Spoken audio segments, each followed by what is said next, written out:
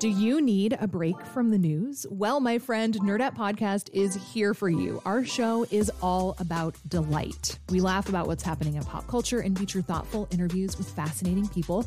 We even have a monthly book club that you can participate in. I could just go on and on about it. I loved this book. It was an experience, I'll tell you that. I discovered authors I had never heard of, and I'm really happy that I did. Come hang out with us. Listen to Nerdette wherever you get your podcasts. Hey, it's Alexandra Solomon, Curious City editor. As we've mentioned over the last 2 months, we've been digging into our archives while we work on some new stuff and experiment with new ways of telling stories. We're trying to make the show even better. And there's a story we've been working on in one of these new formats that we think is really timely, especially with the ongoing protests over police misconduct and systemic racism. So we thought we'd share that story with you a little sooner. Here it is.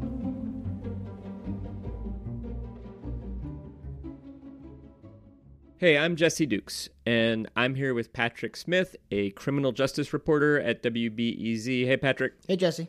And today we are going to talk about police accountability, which is a subject you have reported on quite a bit over the years. And you wanted to start the episode with something that happened earlier this summer. Yeah, I wanted to talk about something that happened in late May. This was the first big weekend of protests and looting after the killing of George Floyd in Minneapolis. And this particular incident happened at the Brickyard Mall on the Northwest Side. And there's actually video. In it, you can see a large group of officers swarming a little red car in the mall's parking lot, breaking out the windows with batons, dragging people out of the car, and throwing them to the ground. Wait, they're my people! We should say there's some dispute over what led up to the moments captured on camera. Officers say they were responding to looting at the mall and the vehicle was suspicious. Hold on. The 5 people in the car say they were just there to shop. Anyway, the video is hard to watch. It's chaotic, it's upsetting. It's an old-ass woman! One woman says officers pulled her out of the car by her hair, says they called her a savage. Then, and this really stands out in the video, one of the police officers kneels on her neck. You know, the exact thing that killed George Floyd. So this got a lot of attention in Chicago. Mayor Lori Lightfoot was asked about it a few days later, and she kind of dodged the question. She deferred to COPA, the Civilian Office of Police Accountability. They handle investigations of police misconduct, and we'll talk about them later. But here's what the mayor said. I don't want to get ahead, and I'm not the head of COPA. I'm the mayor, and I want COPA to be doing its job, but doing it independently. They have to call balls and strikes on that. Of course, I have my own personal opinion about it, but I'm not going to share it because I don't want to influence what COPA's work is. And that's especially interesting because that's not always the way Lightfoot's been sounding when it comes to police misconduct. This is her in a different press conference, also in early June. We will not tolerate excessive force.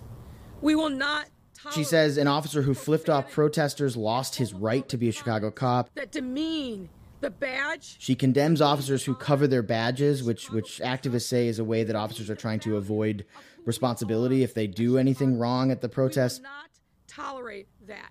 She just has some very harsh words for police officers who break departmental Of the rules. Chicago Police Department. If you are one of those officers, we will find you, we will identify you, and we will strip you of your police powers. Period. We are not going to tolerate this in our city. So I'm hearing two different tones here from the mayor. In the first press conference, she's distancing, right? She's saying there's a process. It's not up to her. And in the second, I'm getting the sense she's going to personally ensure there are consequences for police who break those rules. And, you know, with that contrast in tone, it can be hard to know what exactly is the mayor's role when it comes to holding police accountable. And that's what our listener, Jason Ray Jenkins, wanted to know. Yeah. Like many of us, he's watched the clashes between protesters and police for the last several months. Mm-hmm. Watched the mayor hold press conferences like the one we just heard. And so I was kind of wondering, what can the mayor do about it when police officers engage in what many of us would see as misconduct? In other words, how accountable is Mayor Lightfoot for police misconduct? When something like the disturbing events at the Brickyard Mall happens, does the mayor actually have the power to make sure the accountability process works fairly and that there are consequences for officers who break the rules? Patrick, you've covered the accountability system a bunch. We're hoping you can help us sort this out. I am hoping I can too. But before I give you an answer, we have some work to do. Because in order to understand the mayor's role in police accountability, you got to understand the police accountability system as a whole. Now, there's an effort in Chicago to change how this works, but here's where it stands now. So when there's a complaint against an officer, that triggers an investigation. And that investigation is carried out by the Civilian Office of Police Accountability, or COPA. You heard Lightfoot mention them earlier. COPA is an independent agency. They're not part of the police department. They do a full investigation, which can take months or even years. And if they find that the officer violated policy, they make a recommendation. And that's basically where their power stops. I spoke to Sharon Fairley. She actually used to run COPA. Here's what she says. All they can do is recommend what the findings should be and then recommend what the punishment should be. They don't have the ultimate say in that. Who does get the final say? Well, at this point in the process, the police superintendent weighs in. And if they disagree with COPA, the two agencies kind of go back and forth. But either way, the case eventually goes before the police board. That's who gets the final say. It's another independent civilian agency, and they make the final call. But let's say a case goes through this whole process, and it looks like the officer violated policy and is going to get punished somehow. There's still the police union. They can come in and challenge any discipline in court. Okay, that's a lot of steps. So let me make sure I have this right. The complaint is filed against an officer. COPA does an investigation. They make a recommendation for discipline. The police superintendent also makes a recommendation. And then the case goes to the police board and they decide what to do. Yeah, that's right. There are a lot of players involved. It gets confusing. It's so simple. It gets confusing. I mean, I cover this stuff all the time, and I have to go back frequently to look at the ordinance that created COPA to make sure I have it right about who's supposed to do what. So yeah, it's very confusing, but Fairley says this system exists the way it does for a reason. The whole point of creating these separate and independent entities is that they are supposed to be operating independently from the police department and from the city administration. That is the goal. And one last thing I'll say about the system is that it is actually really politically, or can be really politically convenient for the mayor. You know, you heard her answer about the incident at the mall. She can say, and she's correct in saying, hey, that's out of my hands. I'm not involved in this process at all. And as we talked about, these things can take years. And what it means is it sort of takes these high profile incidents of alleged police misconduct and it kind of like puts them in a hole for like a year or two. And then by the time there's any discipline handed out or there's any decision made, people have kind of forgotten or moved on. It's really politically convenient for city leaders. I'm not saying that it was set up that way on purpose. I will just say that it sure works out well. Well, I can see how that would be politically convenient for the mayor, but it also sounds like she's right. According to what you're saying, she doesn't really have any power when it comes to a specific incident of alleged officer misconduct.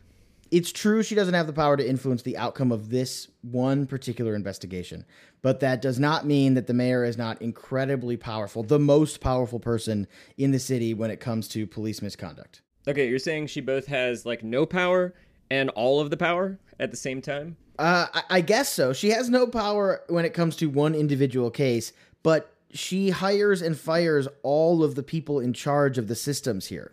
COPA, the police department, the police board. She appoints all 9 members of the police board. She also sets all of their budgets. So what the mayor wants and who she puts in power directly influences what sort of decisions are made when there's allegations of police misconduct. I think the best thing is if I give you an example of the kind of power that a mayor can have. Great. And I will start with, I'm going to start with another agency title and another acronym. IPRA, the Independent Police Review Authority. It was basically the same as COPA. It came before COPA. It doesn't exist anymore. Yeah, I remember IPRA. You remember IPRA. So the people there investigated allegations of police misconduct. Right. And they also investigated police shootings. And for the first 8 years or so of IPRA's existence, the agency investigated about 400 shootings by Chicago police officers, and it only found the shooting unjustified one time. That means they're siding with officers in like 99.75% of cases.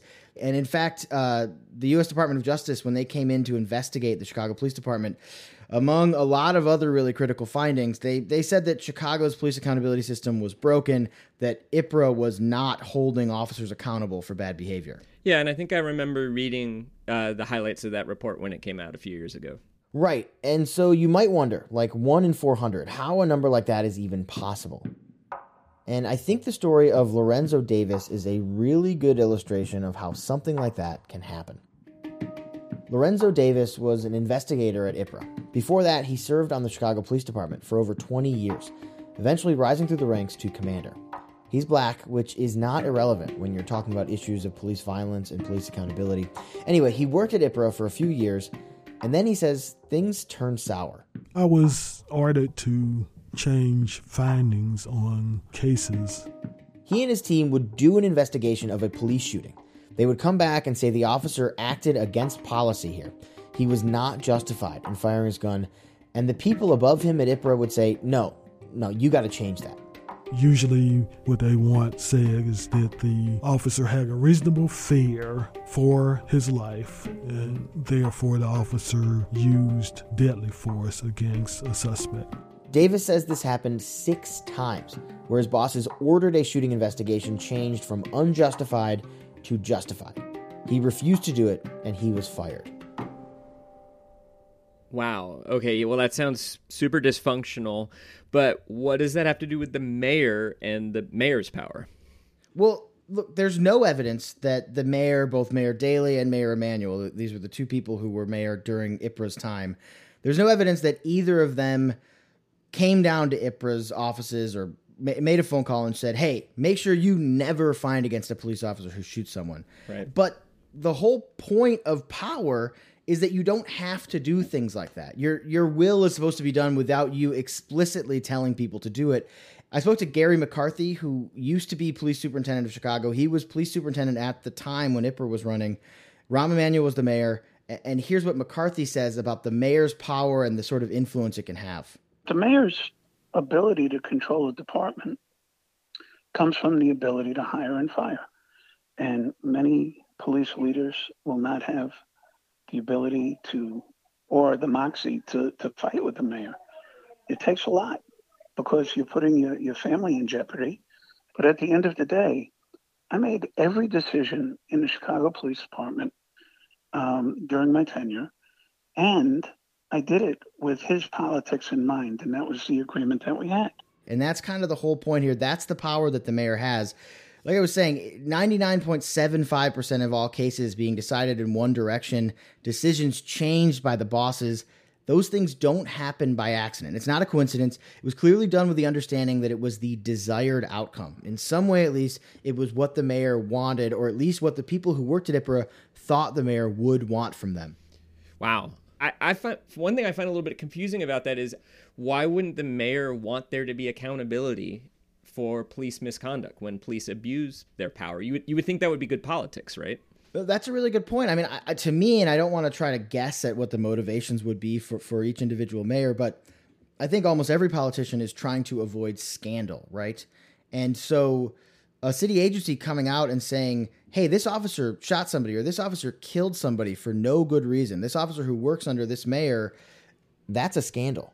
If you're the mayor, it's much better for you politically if the agency finds that there's nothing to see here, that the officer did nothing wrong. And that works until you get a case like Laquan McDonald. The video is said to be very disturbing. Police dashcam video showing 17-year-old Laquan McDonald being fatally shot 16 times by a white officer. In late 2015, a judge orders the city to release the video of the police killing of Laquan McDonald. What you are about to see is disturbing video of this police officer shooting and killing this 17. And Chicago erupts in protest. 16 shots! 16 shots! 16 shots! Suddenly, there's a lot more attention on the fact that this agency just sides with cops no matter what. Mayor Emanuel fires the leader of IPRA. And then he even goes a step further and disbands the agency altogether, replacing it with COPA. And now this new agency, I don't think it's perfect. There's a lot of people who still have complaints about it, but it is much more likely now to find against an officer in a shooting than IPRA ever was. And so there's this huge sea change, and that all boils down to politics and how it affects the mayor. I think the other thing to think about is who we're listening to and how much people are paying attention now. I think there were a lot of people before the release of the Laquan McDonald video who were concerned about police accountability and concerned about police shootings, but they didn't always get a platform to speak. Their voices weren't always considered either by us in the media or by the city government. And so there is just now a lot more public scrutiny on police actions. And so it's more likely that a shooting is going to get attention, which means it's more important that you do actually a thorough investigation. Whereas before, there might have been the opportunity to kind of sweep things under the rug or hope people will forget about them. So when you first laid out the purpose of these accountability systems, part of it was to keep politics out of the discipline systems, out of the accountability systems. And that actually seemed like a reasonable, positive goal. But based on what you just told me about IPRA and about the politics around police misconduct changing, actually seems like that's an example of a good influence of politics, right? Yeah, I would say so. And I think it gets to the fact that there are really kind of two competing aims for the system that are really at odds with each other. I mean, the first aim, it makes sense as an employee. If you're a police officer, you are an employee of the city of Chicago, it makes sense that you want and need a consistent discipline system. You want to know what the rules are, and what the punishments are if you break them. And you want that to be sheltered from public opinion and public pressure. But it also makes sense as a citizen, as a resident of Chicago, to want a responsive system, to want the system to change based on what the people of the city of Chicago expect from their leaders. I talked with Karen Sheely. She's an attorney with the ACLU of Illinois, and she says politics is not necessarily a bad thing here. We're a city that has expressed a value in having some real changes in the police department, so I don't think that means that politics are entirely out of it. And you don't think they should be? No, because we want to hold people accountable politically, through the consent decree, through people marching in the streets. It's going to take more than just one venue to get the kind of reform that we need in Chicago and the change that we need in Chicago, going beyond just reform. So, Jesse, this all started with a question from a listener, Jason Ray Jenkins. Mm-hmm. And I paid him a visit the other day and told him everything I just told you. Yeah, that sounds about right. Probably what you were expecting. Yeah, I mean, it definitely speaks to frustratingly amorphous nature of power and accountability within law enforcement. What do you, are there ideas that you have about how you think this should work or how things should change? I think a more democratic system with more decision-making in the hands of citizens, more democratically elected members of boards, like the review board, et cetera, giving the police review board more teeth,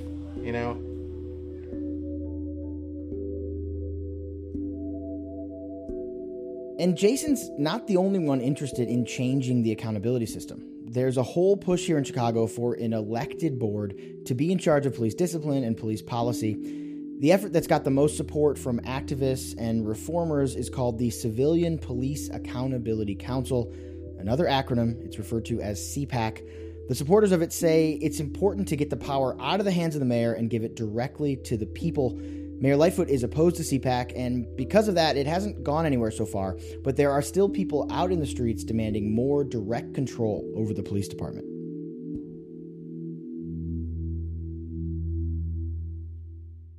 Okay, this is a lot to digest, but I want to go back to where we started, to the really disturbing video of the woman being dragged out of her car, and Jason's question about the mayor's accountability for this kind of thing. So I'm curious what we might expect to happen with that investigation and what to look for about how the mayor might try to influence the outcome of that investigation one way or the other. Well, I don't know that Mayor Lightfoot is going to try to influence the decision in the mall incident in particular, but there's been a big surge in complaints against officers and how they've acted during the unrest this summer. And with the recent grand jury decision in the killing of Breonna Taylor in Kentucky, we've seen protests pick back up. That could mean more clashes between police and protesters here in Chicago. And I think it'll be interesting to look at how the mayor handles that. Specifically, listening closely to her rhetoric, because that will be sending a message to the people who work for her about what she thinks about the way things have been going and how hardline she thinks they should be when it comes to disciplining officers. And then finally, I'm curious to see what sort of steps the mayor takes as far as budgeting and who's in charge of these accountability agencies. I think we'll know whether she's happy or unhappy with how COPA handles the protest complaints based on if she decides to keep the leader there or replace them. And you'll be reporting on all that. I will. Well, I'll try. Maybe we'll get you back on Curious City again to do a little bit of a follow-up. But thanks so much for explaining this all to me today. I really appreciate it. Yeah, thank you.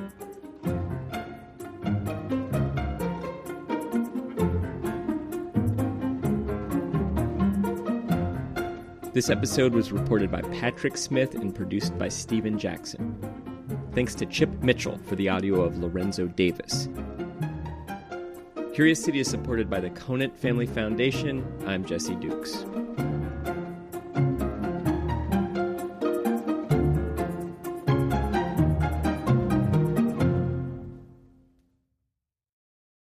Before we start the show, we here at Curious City want to let you in on a little-known fact about WBEZ. 89% of all our funding comes from community support, including contributions from curious listeners like you. If this program has changed how you see Chicago, please consider supporting this program at wbez.org/curious. Thank you. At a time when information continues to come at us faster and faster, sometimes you need to hit pause and rewind. NPR's Throughline takes you back in time to the source of the news stories filling your feed. Find NPR's Throughline wherever you get your podcasts.